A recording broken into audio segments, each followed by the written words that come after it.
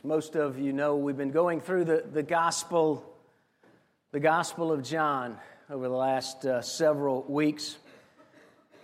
And we've already heard that in the beginning was the Word was with God, the Word was God, that all things were created through this Word.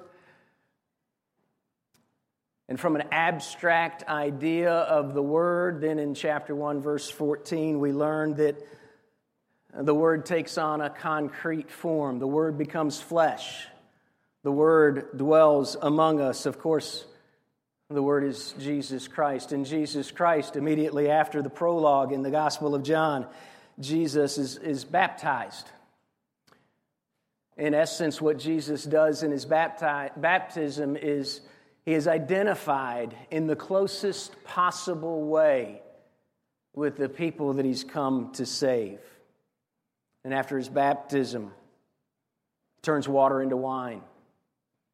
After he turns water into wine, he cleanses the temple. Chapter 3, he speaks to Nicodemus, a Jewish leader, and he speaks to Nicodemus about what it means to have new spiritual life breathed into a heart of a human being so that he's born from above or born again. The supernatural birth. And this morning, what we're going to look at in chapter 3, the latter part of chapter 3, I really want us to dive down deep into seeing what happens to an individual, to a person, to a man or a woman, when you begin to understand who this Jesus is who's come to save his people from his sin. What happens to an individual when they receive the testimony of the Word become flesh? So our passage this morning that we're going to look at is John chapter 3, verses 22 through the end of that chapter. It's printed for you in your bulletins. We're going to read that this morning. And let me pray even before we read our scripture. Let's pray. Father, we do thank you for your word. And specifically, we do thank you this morning for the word that has taken on flesh, who's dwelt among us, who's come to save us from our sins. I pray this morning as we look closely at your word, that you would help us understand that all things come from you. And that because all things come from you, we seek to live for you as Christians. Even as John the Baptist says in this passage, he, Jesus Christ, must increase, but I must decrease. Help us to understand this morning what it means to have life and have life abundantly. And we pray in the name of your Son, our Savior, Jesus Christ. Amen. Let's look at beginning verse 22, chapter 3, the Gospel of John. After this, Jesus and his disciples went into the Judean countryside, and he remained there with them and was baptizing. I realize in chapter 4, if you were to read on, you'd come to know that it's not actually Jesus that's baptizing, but it's his disciples are baptizing. So you have John the Baptist and his disciples, they're baptizing people. And then Jesus' disciples are baptizing people. Verse 23, John was baptizing at Aenon near Salim because water was plentiful there. And people were coming and they were being baptized, for John had not yet been put in prison. Now a discussion arose between some of John's disciples and a Jew over purification. And they came to John, his disciples, they came to John and they said to him, Rabbi, he who was with you across the Jordan, to whom you bore witness, look, he is baptizing and all are going to him. And John the Baptist answers, he says, a person cannot receive even one thing unless it's given him from heaven. You yourselves bear me witness that I said, I am not the Christ, but I have been sent before him. The one who has the bride is the bridegroom, the friend of the bridegroom who stands and hears him. He rejoices greatly at the bridegroom's voice. Therefore, this joy of mine is now complete. He must increase, but I must decrease. It's John's answer to the concern of his disciples. And then John, the author, makes these comments about what John just said, or John the Baptist just said in verse 31. He who comes from above is above all. He who is of the earth belongs to the earth and speaks in an earthly way. He who comes from heaven is above all. He bears witness to what he's seen and heard, yet no one receives his testimony. Whoever receives his testimony sets his seal to this, that God is true. For he whom God has sent utters the words of God, for he gives the Spirit without measure. The Father loves the Son and has given all things into his hand. Whoever believes in the Son has eternal life. Whoever does not obey the Son shall not see life, but the wrath of God remains on him. This is God's Word. If you were to look at this passage printed for you in some of certain translations of the Bible, you would see that there's 3 sections in this passage. There's this first section that we read about, John the Baptist's disciples expressing a concern to John the Baptist. It's found in verses 22 through 26. In the middle portion of this passage, you have John the Baptist's specific answer to his disciples' concerns. And then the end of our passage, where I broke it up even as I read, beginning in verse 31, most scholars believe that those last 5 or 6 verses is John the author's explanation of what John the Baptist just said. So we're going to look at it in somewhat those type of categories. So first of all, the setting, the situation, the context found in verse 22 through 26. Realize they're in the countryside, there's plenty of water, and people are coming to be baptized. They're coming both to John the Baptist and his disciples, and they're going to Jesus and his disciples to be baptized. And while baptism has played an important part in our ceremony or in our service here this morning, realize this passage is not about baptism. As important as baptism is, you realize that it's not really about baptism, because after John the Baptist's disciples have this conversation with this Jewish individual where they have been talking not about baptism, but about purification, about what it means to be clean, ceremonial washings. If you remember some of the passages that we've talked about in the past, it was very confusing in Jesus' day. A Gentile would come to be baptized if they wanted to be a Jew, but nobody really understood why a Jew needed to be baptized. So this Jewish person that comes to John the Baptist's disciples, he's probably concerned about what's going on. Maybe he's just confused because so many people are actually baptizing people. Really don't know the details involved with what John the Baptist's disciples talked to this Jew about. But what we do understand is that after the disciples, John the Baptist's disciples, have this conversation with this Jewish individual, they come back to John the Baptist. They've been reflecting on the growing popularity of Jesus, and they are concerned. They're concerned because Jesus' ministry seems to be attracting more people, and John the Baptist's disciples are becoming minimalized or marginalized. You know what they're really coming to John the Baptist and saying? What if we don't matter anymore? Jesus has come along and more people are going over to Jesus' disciples, and John the Baptist's disciples, they may not be seeing as many. They say, everyone is going. That's probably an exaggeration, because in the beginning of our passage, not everybody's going to Jesus, but more and more people are going to Jesus. And the question is, and it's a common human idea, is it not? What if we don't matter anymore? Or what if we matter less than we used to? That's the context, that's the situation, that's the big idea that's running through this passage. And we get to see exactly how John the Baptist responds, right? John the Baptist really responds by saying 2 things And the two things that he says are illustrated by this story.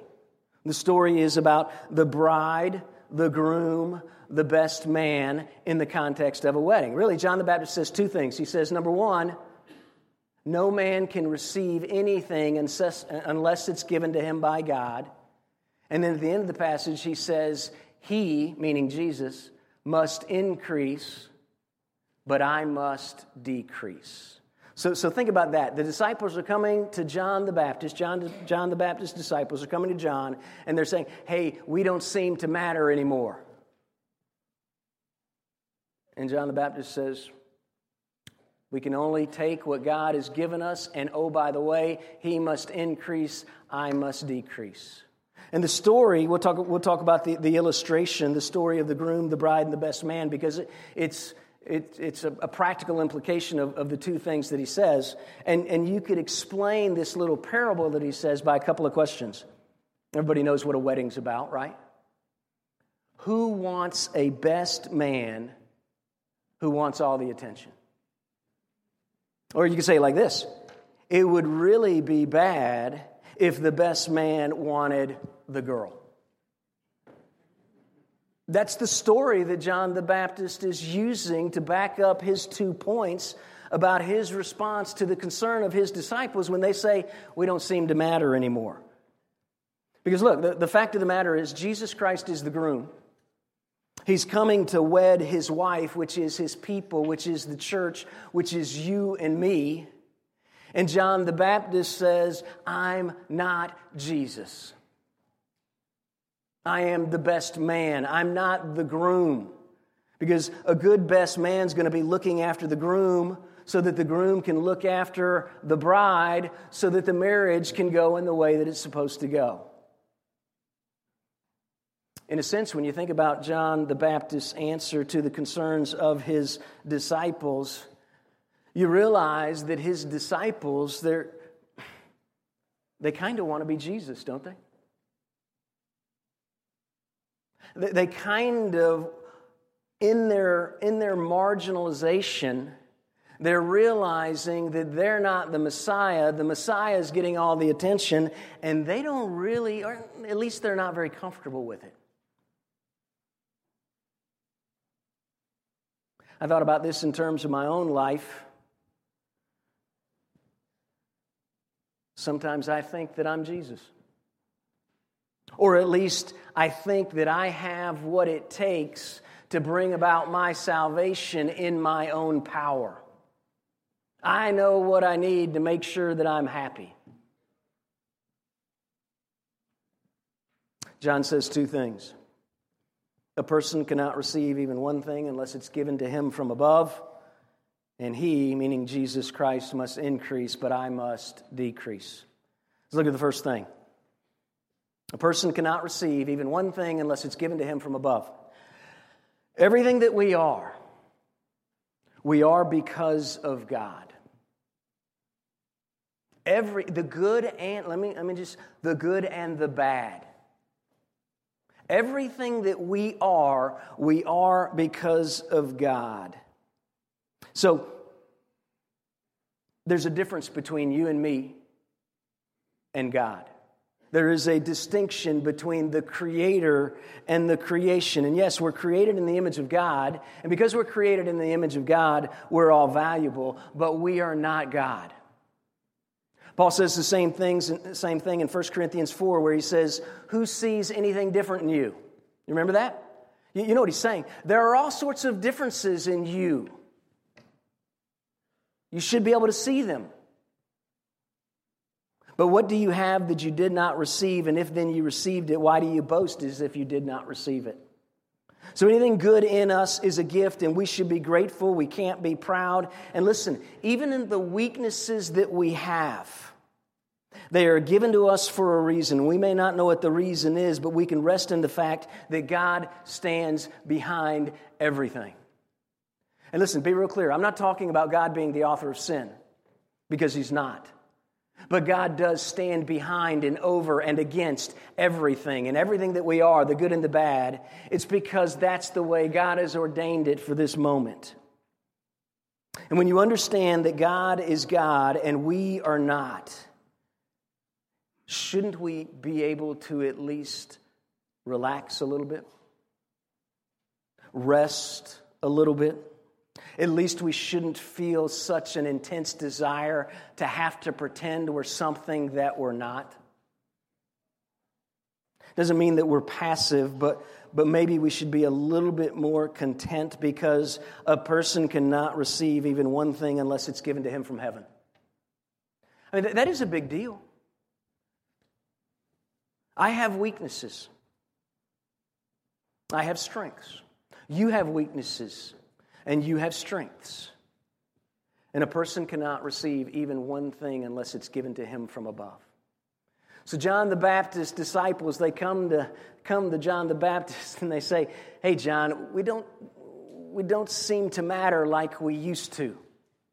You know what John the Baptist says? Relax. Relax. That's the first thing that John the Baptist says. The second thing is much more powerful. It's actually much more astonishing. It's really, I know that John said some pretty powerful things, but on a horizontal level, at least, when he's talking to his disciples, he says, Jesus Christ must increase and I must decrease. Think of the implications of what John is saying there. Jesus must get big and I must get less.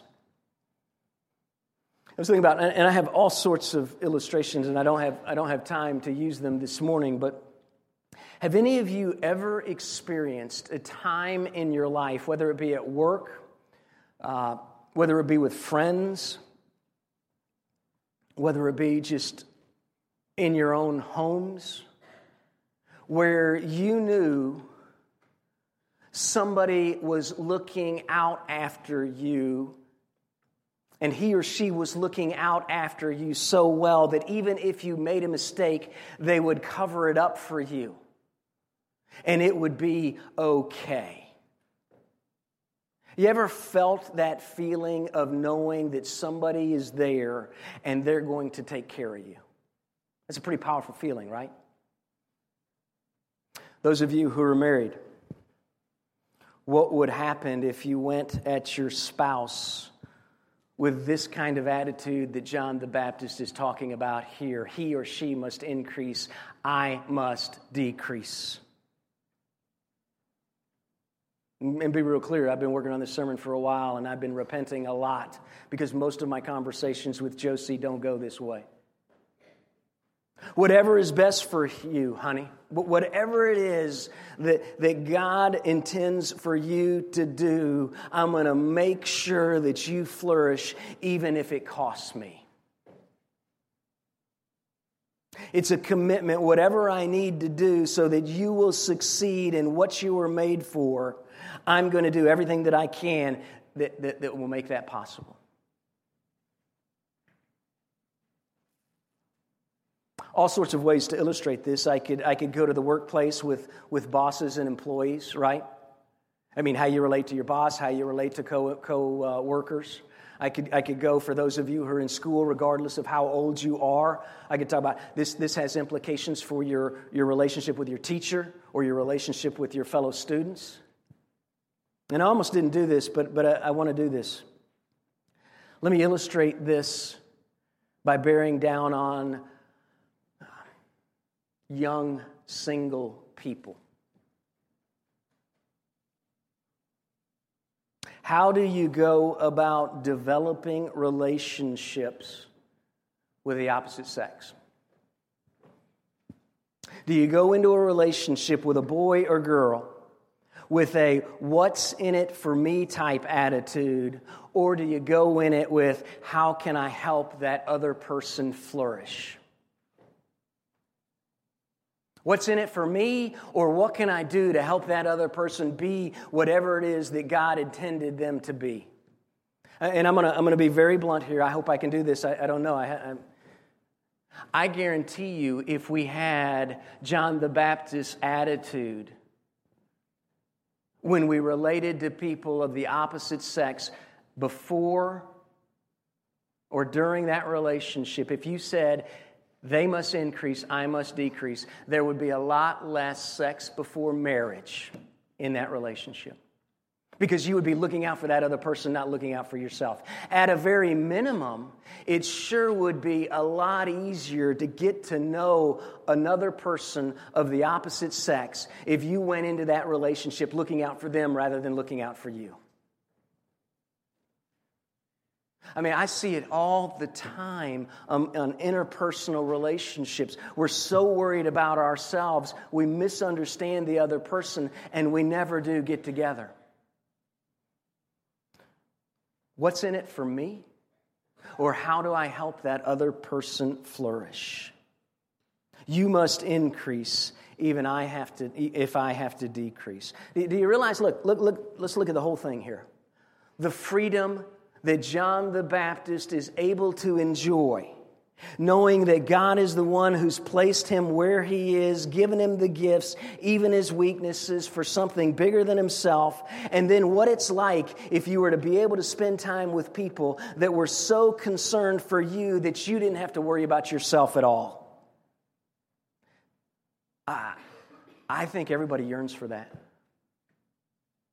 I don't think there's any person in this building that doesn't want to experience that kind of relationship. And the only way, because all we've addressed here is the horizontal level, right? Realize that when John says what he says, he's talking about God in the person of Jesus Christ. He's talking first about his relationship with God. And from that understanding of his relationship with God, he can talk to his disciples the way he does on a horizontal level. Because the only way that you're going to experience that kind of power, the joy that's talked about in this passage, not only is John saying Jesus must increase, I must decrease, but he's really happy about it. The only way that you can experience that kind of joy, that kind of life, is it has to start from above, and that's what verses 31 through 36 is all about. Okay, let me explain it to you like this. If you look at 31 through 36, John the author is explaining what John the Baptist knows and believes and accepts to be true so that he can say the things that he says.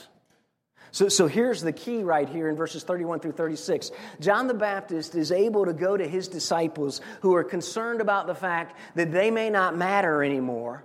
What if we don't matter anymore? And John the Baptist says, hey, look, we can only receive whatever God gives us from above. And oh, by the way, what God's given us from above means that somebody else has to increase, I have to decrease. The way he says this the reason that he says this comes from the following verses. Let me just read it to you, and I'll make a few comments as we go through it. John the author says this, inspired by the Holy Spirit. He who comes from above is above all. He's talking about Jesus. Jesus Christ was above and he's come down, right? And then he says, he who is of the earth belongs to the earth and speaks in an earthly way. It's not that being of the earth is bad, it's just limited. It's life at the horizontal level. It's kind of like, it's like Ecclesiastes, life under the sun. It says, Jesus comes from heaven is above all, meaning there's more to life than what you can see.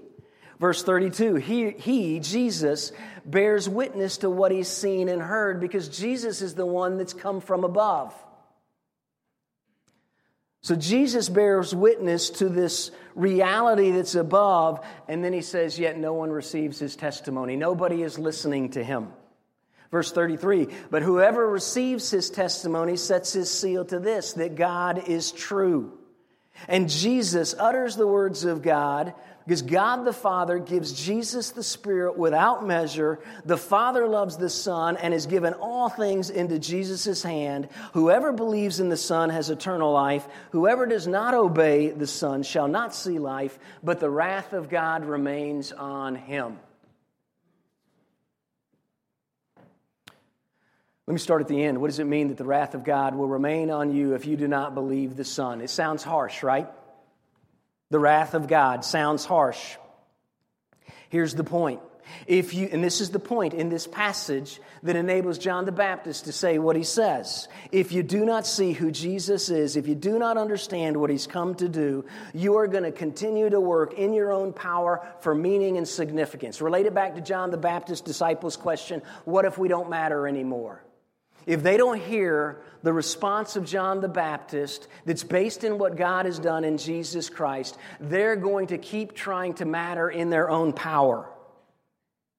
So if you don't see who Jesus is, if you don't understand what he's come to do, you're going to continue working in your own power, and you're going to continue to try to climb your way up to the top of the ladder. And as you're climbing your way up to the top of the ladder, you will, first of all, step on anybody who gets in your way. And not only that, so you'll destroy those relationships. And not only that, you will destroy yourself, because what you are seeking for can't be had in this world alone. And whatever it is you end up getting, it will not last. That is the wrath of God.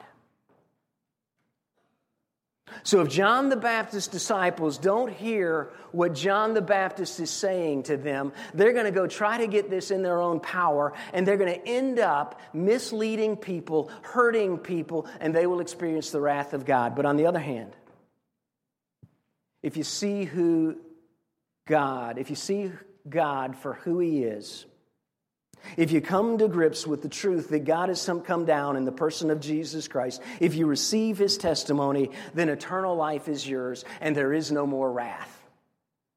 And realize eternal life, folks, eternal life is not just life forever, but it's an abundant life here and now. It's joy.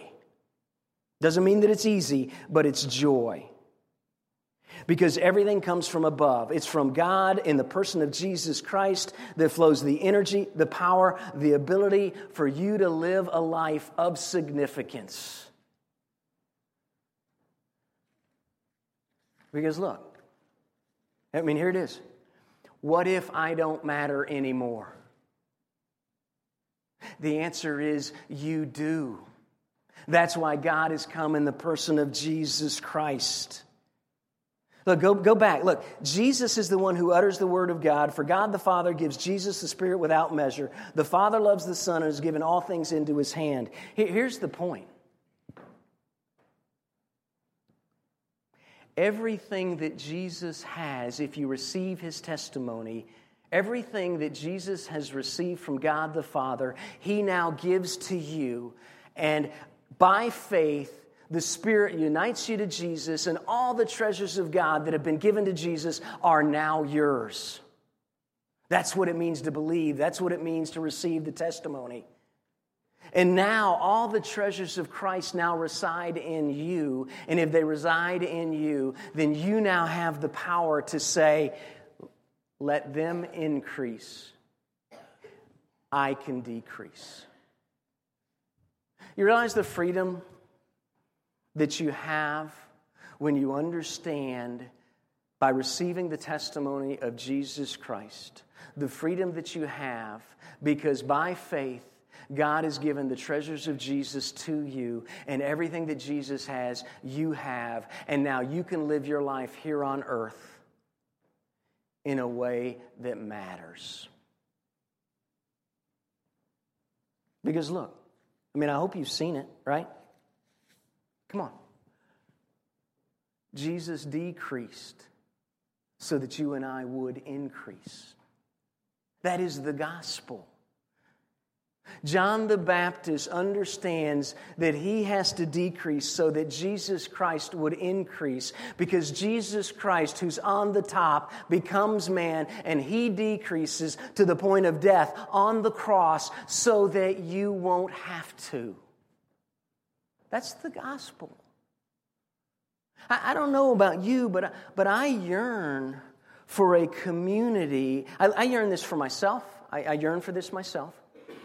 I desire this for my wife and I, and for my children. And the reason that I'm a pastor is because I yearn for this for you.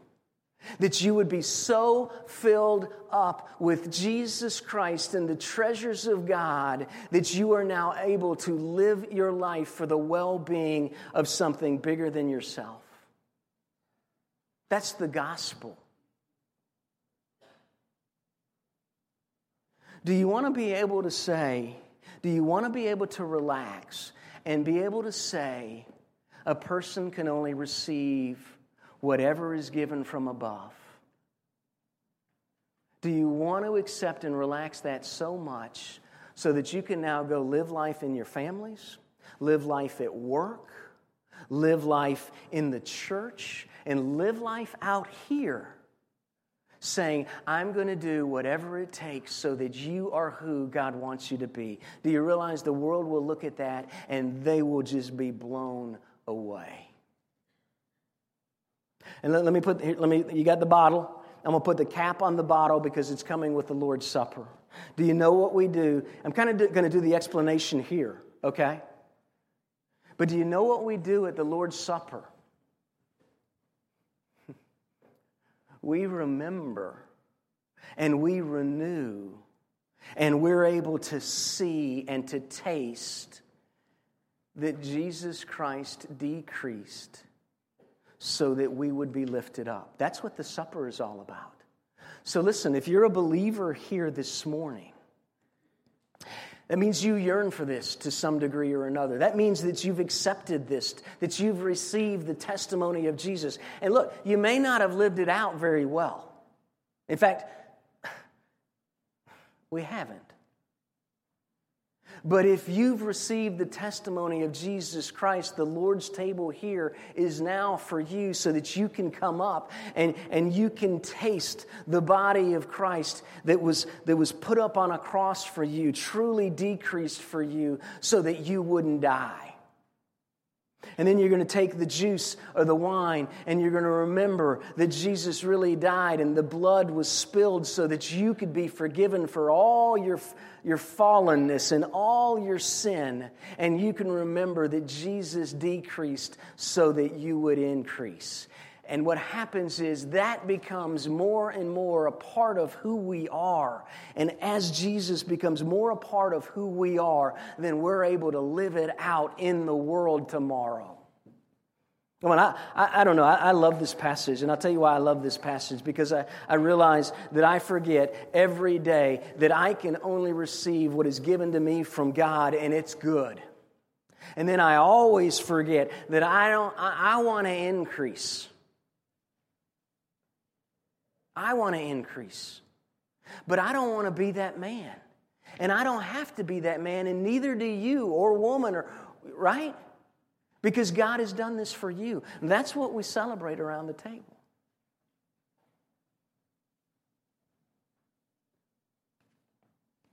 By becoming less, you are more.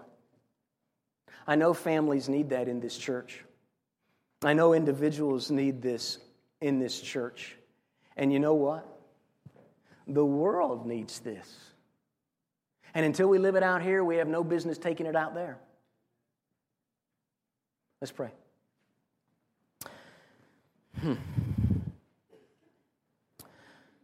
Father in heaven, would you help us to see Jesus Christ even as we come to this table?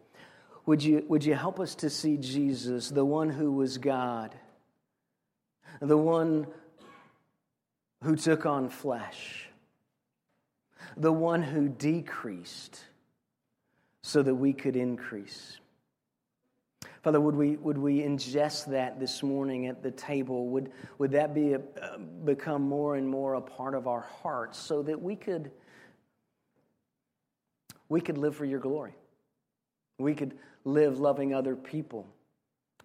That we could be different in a world that needs Jesus Christ.